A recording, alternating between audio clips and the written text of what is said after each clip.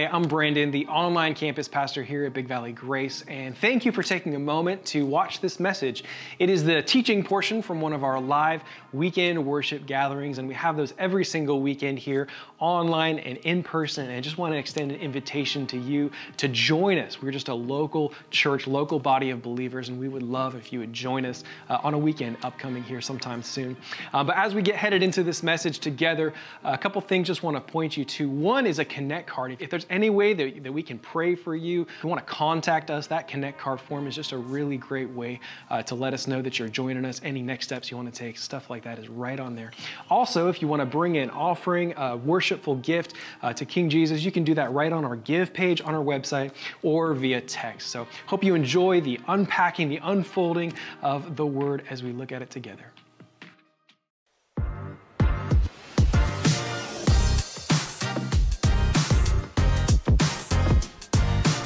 Hi, my name is Madison, and I'm out here asking people what they believe. Do you believe that humans are inherently good or evil? I believe they're all good. I do. I believe that there is good and bad behavior across the moral spectrum, sure. I think God. Yeah, I believe in people. Yeah. Neither particularly. No. No. They're not inherently either one. Okay.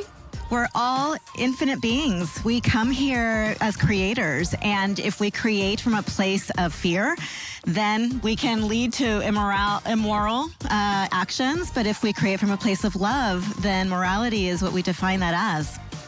I think humans are inherently evil.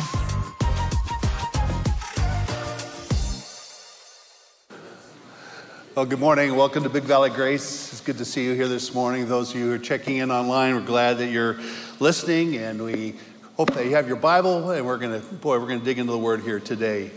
If you do have your Bible or your mobile device or whatever you're using here today, and if you need a Bible, we have a whole bunch right over there in the altar room, both in English and Spanish, both in small print and large print. So we got something for everybody today. We do want to make sure that everyone has the Word of God, and we're going to be in two significant passages of Scripture. We're going to be in Ephesians chapter 6 and Ezekiel 28.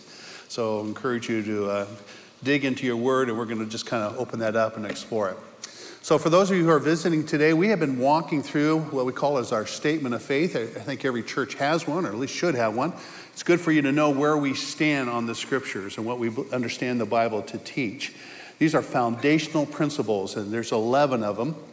We're in statement 8 right now. We're going to talk about the existence of Satan and evil. And this is a huge, huge subject. And we're going to have a good time going into God's Word and looking at what does the Bible say about the enemy of our soul, the adversary, the devil. What does he say about that? And all evil flows from him. And we're going to be exploring God's Word in just a moment. And I think it would be real appropriate for us to pray. This is something certainly the enemy would love for us to be blind. In fact, we're going to see that one of his things that he does is that he blinds us. He causes us not to be able to hear. He hardens our heart. It's almost like spiritual cataracts. And before we go into his word, I think it would be well for us to pray and to say, Lord, would you open my eyes to your word today? Lord, would you open my heart and speak to me today? Would you give me ears to hear you today? And so let's just reverently just go before the Lord. I'm just going to be quiet before you, but would you pray that prayer right now?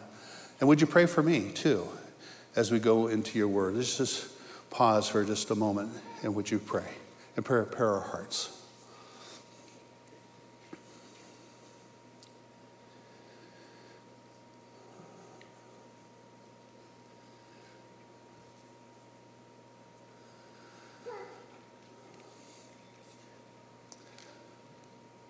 Father in heaven, hallowed be your name. There's no other name but your name. Lord, you're the Alpha, the Omega. You're the beginning and the end. You're the wonderful counselor. You're the author of wisdom. You're the Almighty God, the everlasting Father. You're the Prince of Peace. It's you who give us freedom.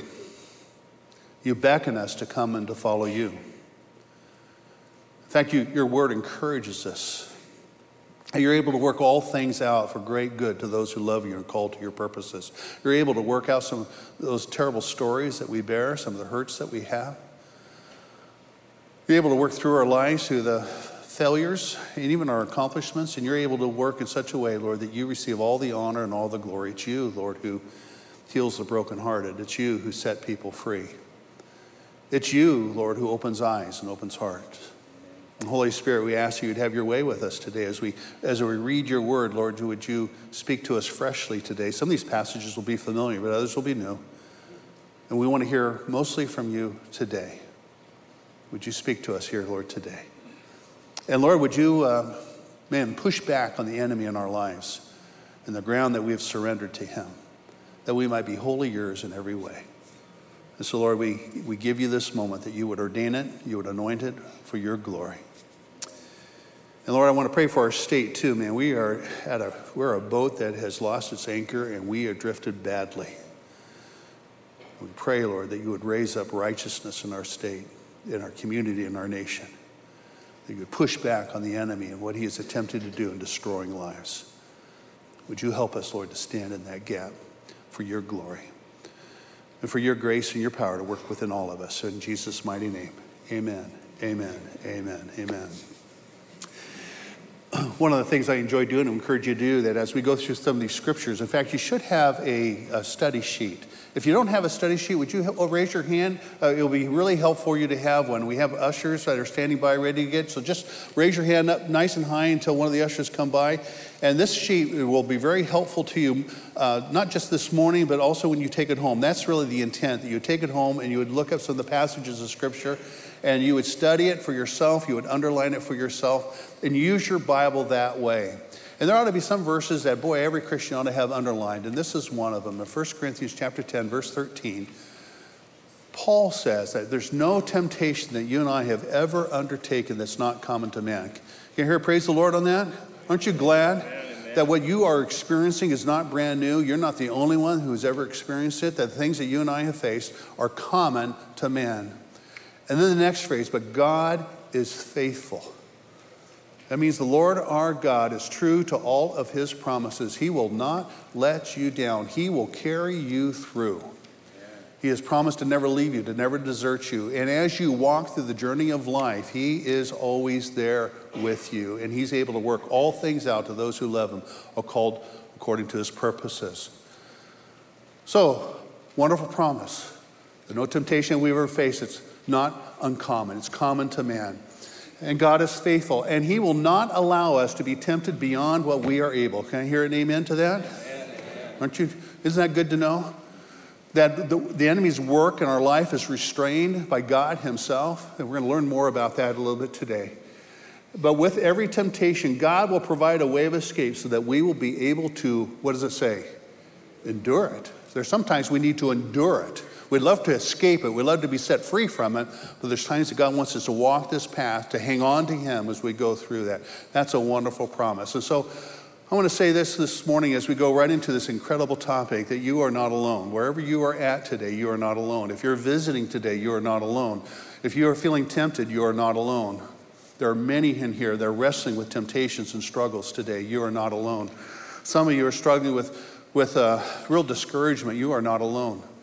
Some of you have had some really challenging things that have happened in your life this last week. You are not alone. There is whatever story you have, there's another story here of someone who's walked with the Lord through those things. And we want to pray for you. We want to encourage you. We want to support you. That's why after every service in the altar room, we have men and women that are over there ready to pray with you and to support you. And what that means is we come into the presence of God and we do what he says, where we cast all of our cares upon him because he cares deeply for us. So as we go into this topic, if you think that the enemy is after you, you're not alone. He's after every one of us. He is a roaring lion. He's looking for someone to devour. You are not alone. And we are here together to support one another, encourage one another, and to help one another. And so Paul says in Ephesians chapter 6, and so if you would, turn to Ephesians chapter 6, have your fingers in Ezekiel 28. We're going to get there. But in Ephesians chapter 6, Paul says this, that the things that you and I wrestle with, what are they? The things that we struggle with are against the principalities, against the rulers, against the authorities in dark places, folks. We are in a spiritual battle, you and I. And he tells us this because he loves us. He wants us to be aware so that we would be alert and we would be sober about the things in life, and knowing that the issues that you and I are facing between each other as a husband and wife, in our businesses, in our relationships, with our children, that there's an enemy that wants to destroy us. And so the things that we wrestle with, the things that we struggle against, the things that we fight against, it's a spiritual battle. And in order to fight against the enemy and the schemes that he has, notice the word schemes. God has plans, wonderful plans for us, but the enemy has schemes. The word schemes means trickery.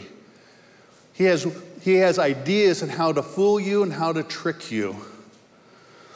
So the schemes that he has against the devil for our struggle is not against flesh and blood, but against rulers, against principalities, against the real forces, against the spiritual forces, wickedness in heavenly places. And that because these things are true, in verse 13, we're to take up the full armor of God so that you and I will be able to, what does it say? Resist in the evil day. And having done everything to stand firm. That's what the Lord wants us to do. Our feet firmly planted in him. So when the storms of life come, we may sway and bend, but we will not be moved from hanging on to Christ. And he tells us in verse 14 to stand firm, therefore, having girded our loins with truth. It's good to have the belt of truth around us. It keeps our pants up. We put on the breastplate of righteousness, and having shod our feet with the preparation of the gospel of peace. In addition to all, we take up the shield of faith with which we are able to extinguish all the flaming arrows of the evil one. And we take on the helmet of salvation, the sword of the Spirit, which is the word of God. And when he says to put these things on, it doesn't mean you put it on for this moment, you take it off for that moment. You put it on, you wear it, and you keep it on. Because the spiritual battle is always around us. And then look what verse 18 says. After we are fully dressed and we are ready to go, we got the shield, we got the sword, we got the shoes on, got the helmet on, got the breastplate, got the belt on. What do? We pray. And look what it says in verse 18. With all prayer and petition, each of us are to pray at all times in the Spirit. With this in view, we are to be alert, not asleep, with all perseverance and petition for all the saints. And we're to pray, Paul says, on my behalf, and pray for me even here today. Notice how it says, with all prayer and petition, we pray at all times, and we're to pray for all the saints. That's what we do here in the altar. We need to be praying for one another. Battle belongs to the Lord. And we find our strength and our help as we come into his presence with thanksgiving and into his courts with praise. We give thanks to him, we bless his name, and we wait upon him. And God, as we are fully dressed, is able to work in us and through us. That's what he desires. And so as we study the nature of the enemy here today, I want to give you full assurance that we are all in a battle. The Lord has given us tools to be able to help us to stand firm. That is his desire. His desire is that we would resist the enemy. His desire is that we would not be defeated, but that we'd persevere. And we do that as we are fully dressed and as we pray for each other and as we pray together. So here's our statement of faith.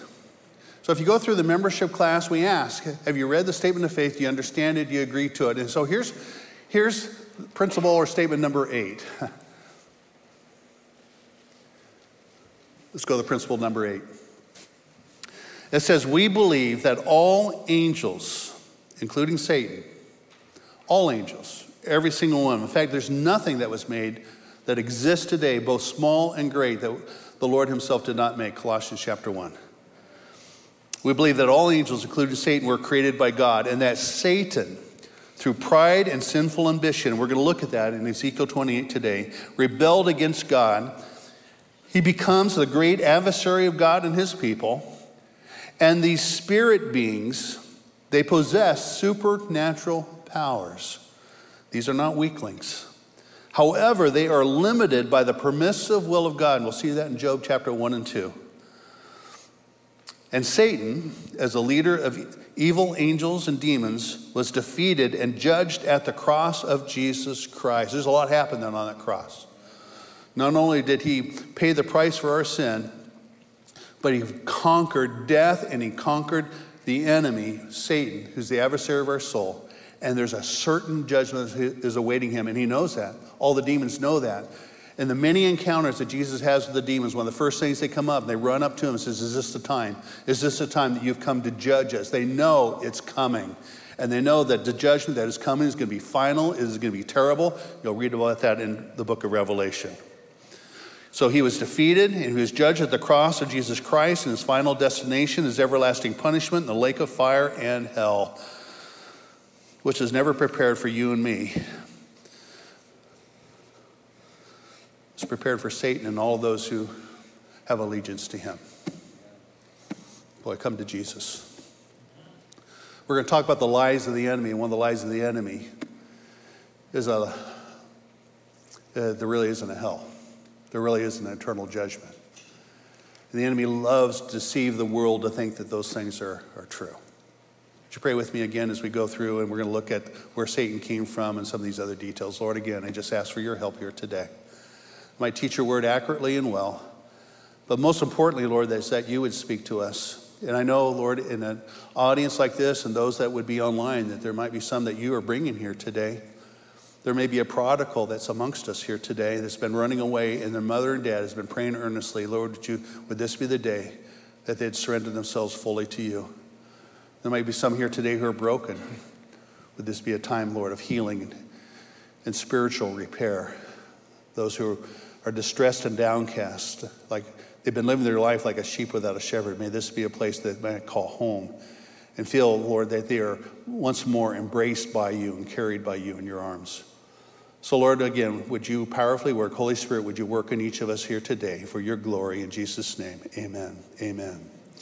All right, let's look at Ezekiel 28. There are two passages in the Old Testament that speak specifically about who Satan is and his identity before the fall of man.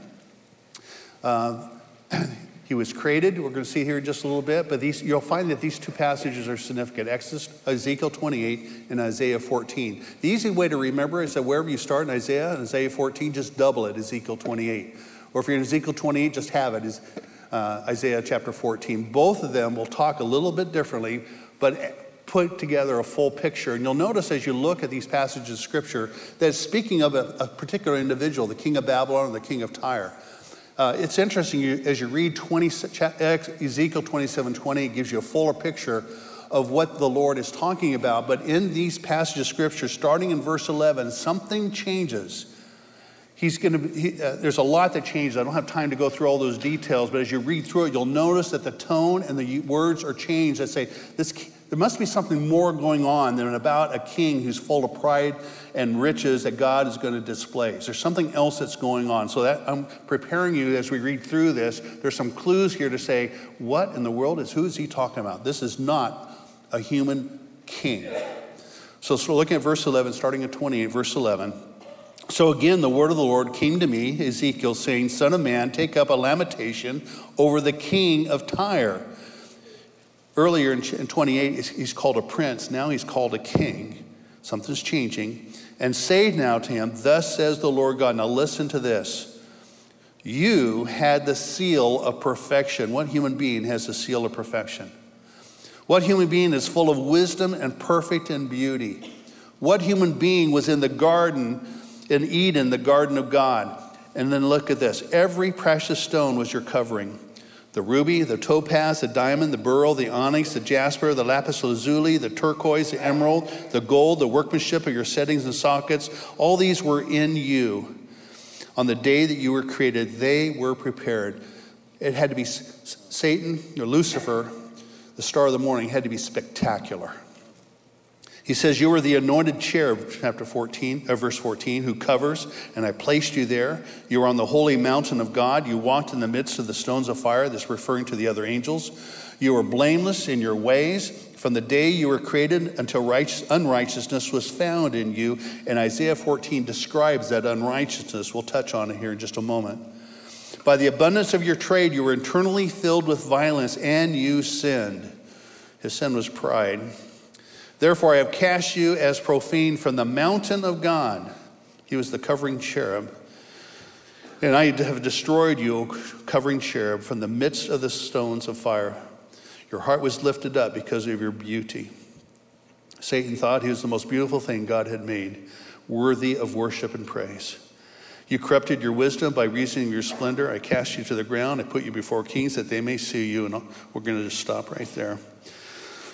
something more that he's talking about, right, than just a human being. He's given us clues as to the Lucifer, the star of the morning, what he was like before he fell. So let's just talk about where did Satan come from. Well, number one, he was created by God. We can see that in verses 13 and 15. He was created by God. He is not God's equal. He's not everlasting. When we look at the nature of God the Father, God the Son, God the Holy Spirit, we talked about this earlier, that there never was a time they were not. They always have been, always will be. They are the eternal ones. All things have come from them. Spoken word of God in John chapter 1, it says, in the beginning was the Word was with God, the Word was God, and he made all things by his spoken word, including Satan and his angels. It's good to know that Satan is created. He's not omnipotent. He's not all powerful. He is not all knowing. He's created by God.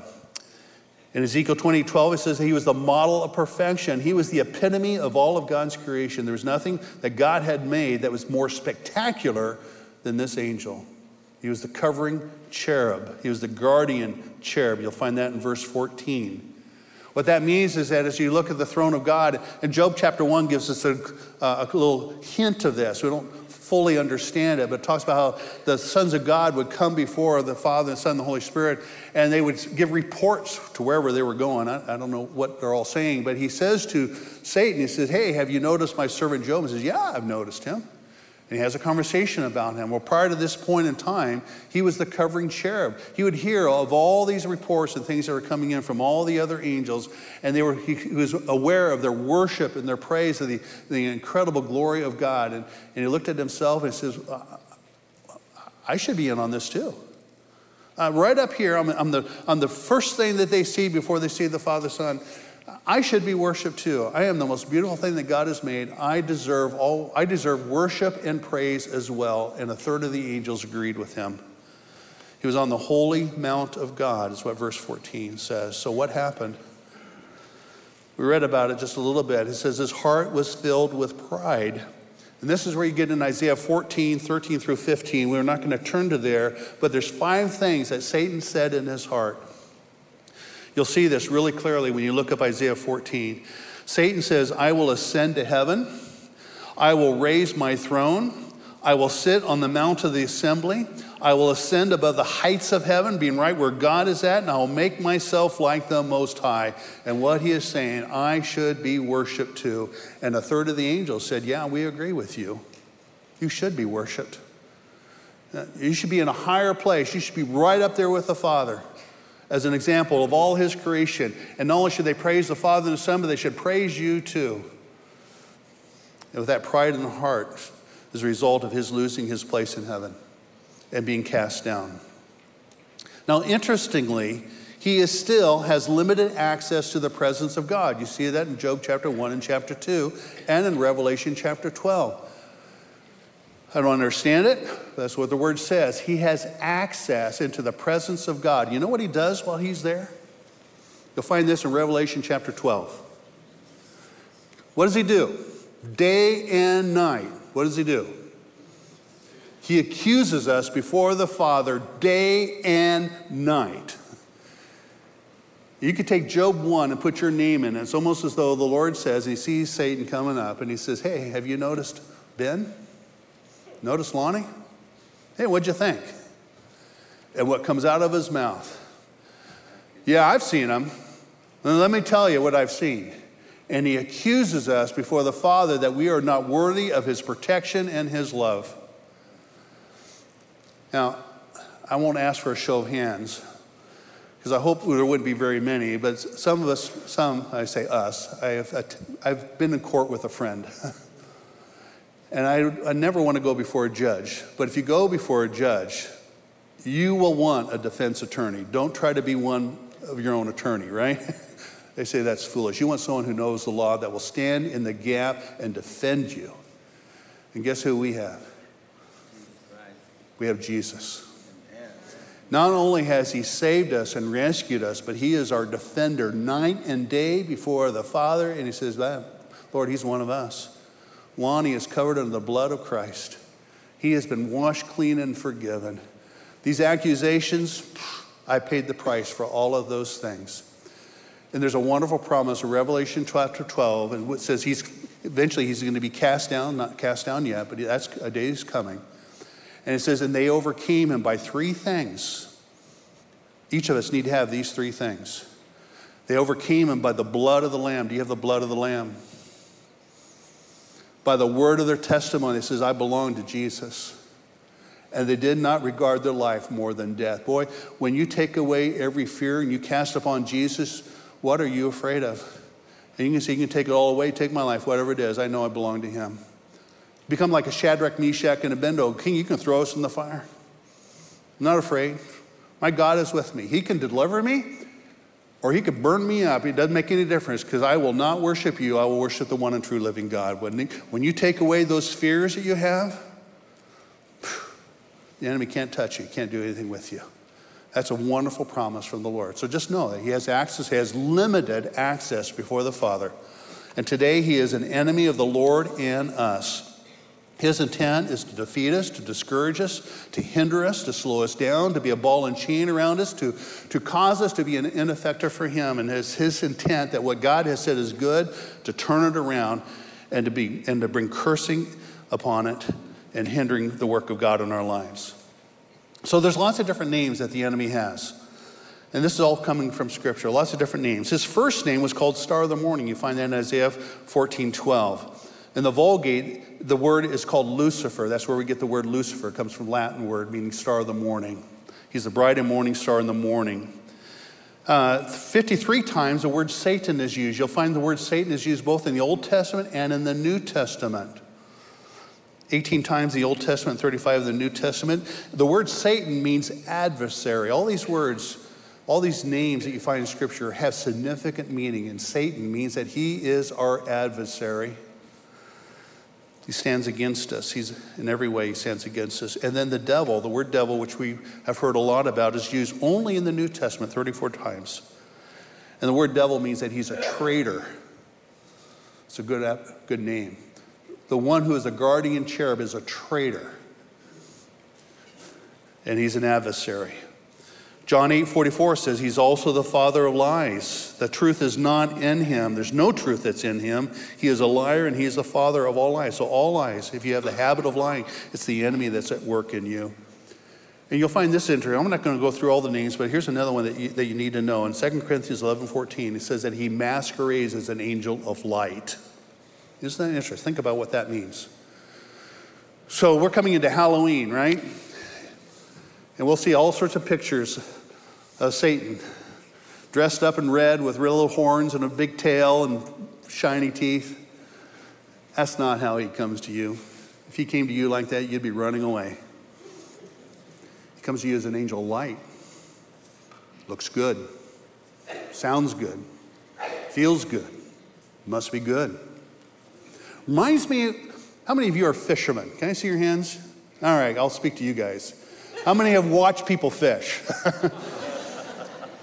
One of my favorite places to go at Bass Pro or Cabela's is I go into the fly fishing section. I'm a terrible fisherman, and I hardly fly fish a few times, but I love the creation that I see in that area. Go there, and you'll see incredible gifted people tying what they call flies, lures that look just like a nymph, look just like a bug that has just hatched or a mosquito. Why do they do that? Why do they make something look so much like the real thing? Because that's how you catch fish. You throw that line out, you jig it a little bit. You know what that fish is thinking? Oh, he must have gone to Cabela's. No, he's going to say, wow, that's my lucky day. Man, how fortunate for me that this thing that just hatched is floating right in front of my face. And if you're not a fly fisherman, go look at the little lures. And they're shiny, and they're bright, and they're attractive, and they look just like a minnow. They swim like a minnow. I was salmon fishing with some of my friends, and we put smelly on it, and it smells like the minnow, and boy, that salmon hits it just like that. It's an angel of light. That's what he does. And he knows what we want. He knows the desires of our heart. He knows our longings to be loved, to find success, to be able to get out of debt, or whatever those things are. He knows. He just looks through his little tackle box and says, oh, all right, I bet this will work today. And he throws that in the water, jiggles a little bit, and it looks good, and it smells good. In fact, Moses in Deuteronomy chapter 13, write that down. It's not going to show up on the screen. It says, be careful. There's going to be a time where it seems like I'm silent and others are going to come and they're going to do some incredible things. But there's going to be one thing wrong. They're going to say we need to chase after another God. I'm testing to see whether you really will hang on to me and keep my word with all of your heart. I'm testing you right now. I'm allowing you to be tested. Hang on to me. Cling to me. Resist the devil and he will flee from you. Don't take that bait. His word is true. He's the father of lies. He masquerades as night. But let's look at his methods. His primary method is that he lies. He deceives. That's the idea of the fishing box, the lure. In fact, Revelation 12:9 says he deceives the entire world. And we're going to look at his lies in just a little bit. He blinds unbelievers, and every one of us at one time were that way. If you are here today and you have responded to Christ, it's because the Lord did a miracle in your life and he removed the cataract so you could see Jesus in all of his glory. I spoke to a young man last night. He's brand new in Christ. And he says, just like the lights went on. How do you explain that other than the work of the Holy Spirit and helping a person to see and to receive the word? He tempts people to sin. You'll see that. And even Jesus was tempted in Matthew chapter 4. Judas was led astray by the enemy. He also plucks and he chokes out faith. That's what you see in the parable of the sower. The gospel is sown, and it's being sown even here today. And there'll be some of you that say, nah, that's just not for me. That's crazy talk. That's the work of the enemy where he plucks out the gospel of God and nothing happens in a person's life. He also chokes it out. He loves, so if it's going to grow, it's not going to grow much. Put some heat on it, withers away, or becomes unfruitful because of all the cares of the world that just chokes out life. That's the work of the enemy. And then we've already talked about his methods to accuse and condemn. He does that day and night. I want us to look at some of the lies of the enemy, and these will be good conversations for you to have at home. And on the back side of your sheet are good questions for you to interact with your children, your grandchildren, your husband, your wife. But listen to some of these lies. You'll be familiar with some of these. These aren't in any particular order, just as it came to me. Everyone goes to heaven. That's a lie of the enemy. Oh, there's lots of different ways to go before the Father. I used to take people to Chicago and go to the Baha'i temple that has all these doors, all the possibilities of going to heaven. That's a lie from the enemy. Jesus said, I'm the way, the truth, and life. No one can come to the Father but through me. The enemy says, no, that's not true. That's not true. And he deceives the world, deceives you and me, and our friends and family that think that I'm good enough. I don't need a Savior. Everyone goes to heaven. Number 2, friendships don't matter. Anybody can be my friend. Wrong behavior comes from wrong thinking, wrong beliefs, and wrong standards. Strong friendships with those who do not know the Lord will take you down. Doesn't mean you can't have acquaintances, but be really careful how much time that you're spending in the activities that you're doing. Paul says that bad friendship corrupts good morals. That's not just for junior hires to hear. It's for us as adults too. That passage was written really for other believers in Corinth. It says, guard yourself. You hang around with idol worshipers and prostitutes, man, you're going to be sucked right back into that again. If you've had the habit, and those of you who've been in CR, you know this, and you've been bound and enslaved by alcohol, you ought not to be in a bar, right? You need to be real careful about the social parties you go to where alcohol is present, man. It'll suck you right back in again. I've known of individuals who have been trying to break the habit of smoking. You just can't have one more cigarette. They'll take you right back into that habit again. So you need to guard our relationships and our friendships. Another lie of the enemy is that devotion to Christ doesn't matter. You don't need to take his word seriously. Really? Just take what you want out of his word. Jesus said in Matthew chapter 7, he says, the one who hears my words and keeps them, He'll be like a man who builds his house on a solid rock so that when the storms come, he'll survive it. But the man who hears my words and just brushes it off, says, no, that one's not for me, he'll be like a man who builds his house on the sand. And when the storms of life come, and they will come, that house will not stand, will not survive. Devotion to Christ does matter. It says, if I love the world and the things in the world, the love of the Father is not in me. That is true. If I put my affections upon the world, I will hinder the Holy Spirit's work into my life. Here's another lie. You'll like this one. Follow your heart. You all heard that one? Man, it is on every TV show and every movie. The enemy would love for you to follow your heart. There are so many things that affect your heart. The emotions, the desires we have are all God-given desires.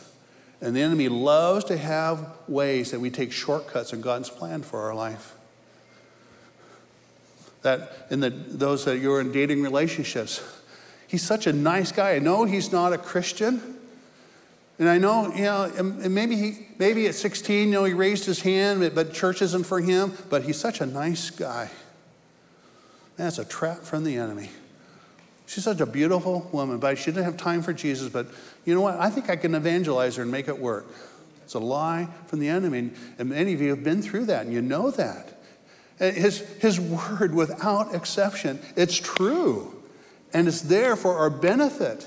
It's there that we would not become ensnared. He wants us to be unshackled, not to have the scars and wounds of life. He wants to protect us from these things. And so one of the best advice my mother gave me when I was 16 coming home from the date is found in Proverbs chapter 4. It says, guard your heart, for out of it flows the very essence of your life. And she said, Lonnie, don't trade a moment's of pleasure for a lifetime of pain. Guard your heart. Never forgotten that. Forgotten a lot of other stuff she's told me, not that one. It is true. It's true. Next one, what can it hurt? And if any of you are really sharp Bible students, you'll know that there's no book called Josiah. Let's think about my son when I was writing this. It's Joshua chapter 7. Please correct that. I'm sorry. You just noticed it last night when I was preaching. I thought, oh my goodness, no one's going to find Josiah. He's up in Washington if you want to look for him. But this is a great story. When the Israelites crossed into the Promised Land, they crossed the Jordan River. The first city that they conquered was Jericho. They're going to march around it and the walls are going to come down. You know that story? And God said, don't take anything. This city is mine. It's like tithing. The first of what you get is mine. It's holy before the Lord. Just let it lay, burn it up. It's mine. And Achan was a soldier. And he looked at all of this stuff. I can just see it just being piled up. And he said, what's a little bit of gold and a little bit of silver going to hurt? Who is going to miss it? He takes a little bit of gold, a little bit of silver. He thought it's just a little bit. What can it hurt? It resulted in the death of his entire family. And so, what's a little bit of this going to hurt? What's a little bit of that's going to hurt? It's just a little thing. And I have something written in my Bible. I encourage you to write it in yours. Listen very carefully. It says, sin will take you further than you want to go. It'll keep you longer than what you'll want to stay. And sin will cost you more than you want to pay. Think about that. Isn't that true? Sin will take you further than you'll want to go. It will cost you more than you'll want to pay. And it'll keep you longer than you'll want to stay. Now take that word sin out and just draw a blank line. Drinking, habit of drinking, will take you further than where you want to go. It will keep you longer than you want to stay. It will cost you more than you want to pay. I had a guy come up to me last night. He's 18 years sober. He said, I learned that the hard way. Because it took me to jail and I was there longer than I wanted to. It put me in handcuffs. I didn't want to be that way. And God, in a wonderful work, has set him free for over 18 years. Amen. Put in drugs. Drugs will take you to places where you don't want to go. It'll keep you there longer than you want to stay. It'll cost you more than you want to pay. Flirting. Just go through the list. Gossiping. Slander. Laziness. Just think of all the ways the enemy tempts us and just put that word in the place of that sin. Rebelliousness. And isn't that true? That's God's warning to us. And he says, he who has ears, let him hear. He's sharing these things with us because he loves us. The last one here is God doesn't care about me. That's a lie from the enemy. I like the passage in Isaiah chapter 4. He says, don't you know that the everlasting God never sleeps, he never slumbers, and those who wait upon him will find new strength. They will walk and not grow weary, and they will run and not faint. The everlasting God knows you. He loves you. He has a plan for you, is what Jeremiah says. I know the plans I have for you, not for calamity, but for a future and a hope. If you ever think that God doesn't love you, that's not the Holy Spirit speaking. That's the enemy trying to blind you and ensnare you. That my prayers don't matter. That's a lie from the enemy. I'm all alone. That is a lie from the enemy. So here's some biblical truths to rest upon. One is that God is sovereign over all. Isn't that good news? Amen. To know that he holds us in his arms and he won't let us go. He'll never let us go. He'll never leave us. He'll never desert us. He is sovereign over all. He's also, Satan is on a leash. That's good to know. It's good to know that the enemy submits to the spoken word of God. And if we do what the Lord says, we can resist him and we can flee from him. Even though he's a prowling lion, we do not need to be afraid because the Lord is with us always. It's good to know that there's a day of judgment that's coming. The enemy knows it. He knows that it's coming. He is fearful of that time because it is everlasting. It will never, ever stop. There will not be a second chance at the day of judgment. Every knee will bow. Every tongue will confess that Jesus Christ is Lord. And they will recognize that. And hell is the exact opposite of heaven. Heaven is beautiful. Hell is not. Heaven is full of light. Hell is not. Heaven is full of joy. Hell is not. That's why we need a Savior. The Lord does not want us to perish, but to have everlasting life. And he demonstrated his great love for us that while we were sinners, while we were the furthest away from him, while we were stuck in our sin, Christ died for us that we would be free. And you could be free today. Because our God is forgiving. I love 1 John 1:8-9, because folks, we will not walk perfectly. We ought not to be careless in our walk, but we need to recognize that we will stumble and fall. It's a long race. And the Lord said that if we sin, if we confess our sin, if we acknowledge it, and that's one of the first steps in CR, is to own up to it, to recognize that, God, you are right, I am wrong. That if I were to just be truthful with God, if I confess my sin, he is faithful and just, will forgive me of my sins. He'll cleanse me from all unrighteousness. And then just keep on reading, because in chapter 2 it says, and if we do sin, we have an advocate, Jesus Christ, the righteous one, who stands in the gap and says, hey, I'm covered under his blood. Isn't that good news? Wonderful. That ought to be underlined and highlighted in every one of our Bibles. And lastly, and this is good to know, there is no condemnation to those who are in Christ Jesus. Folks, that is good news. So when you have that condemning spirit in your head, that condemning voice, no, that's not from the Holy Spirit. And Romans 8:1 is strategically placed because just the verses before it is this passage of Romans 7 that says the things I want to do, I don't do. And then the things I know I shouldn't do, I do anyway. You ever feel that way?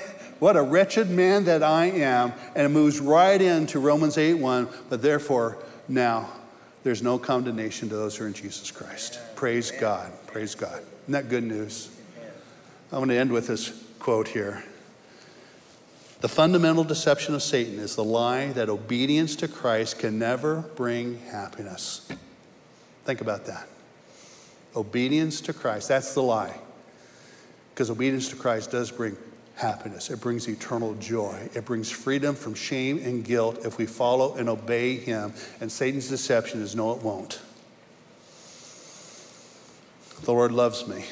And because he loves me, he warns us. He does not want us to be trapped, bound, and blinded by sin. He wants us to be free.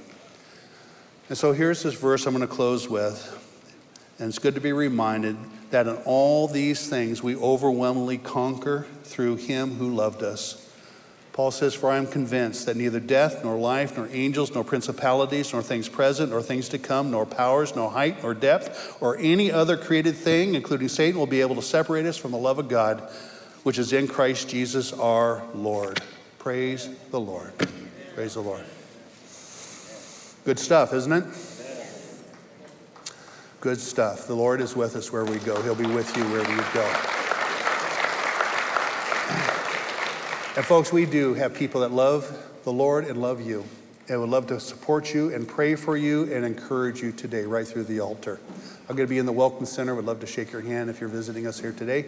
And if you've been here 20 times, I'd love to shake your hand and meet with you too. We're going to close in prayer, and Brandon's going to lead us in the closing song. May the Lord bless you and keep you. May his face shine upon you. Thank you, Father, for your promises and your word. So grateful, Lord, that we have your word. So grateful that it's true and we can stand upon it. Lord, I pray you would break every chain that's here today. For everyone who is lost, that they would be found today. That those, Lord, who are distressed would find peace with you today.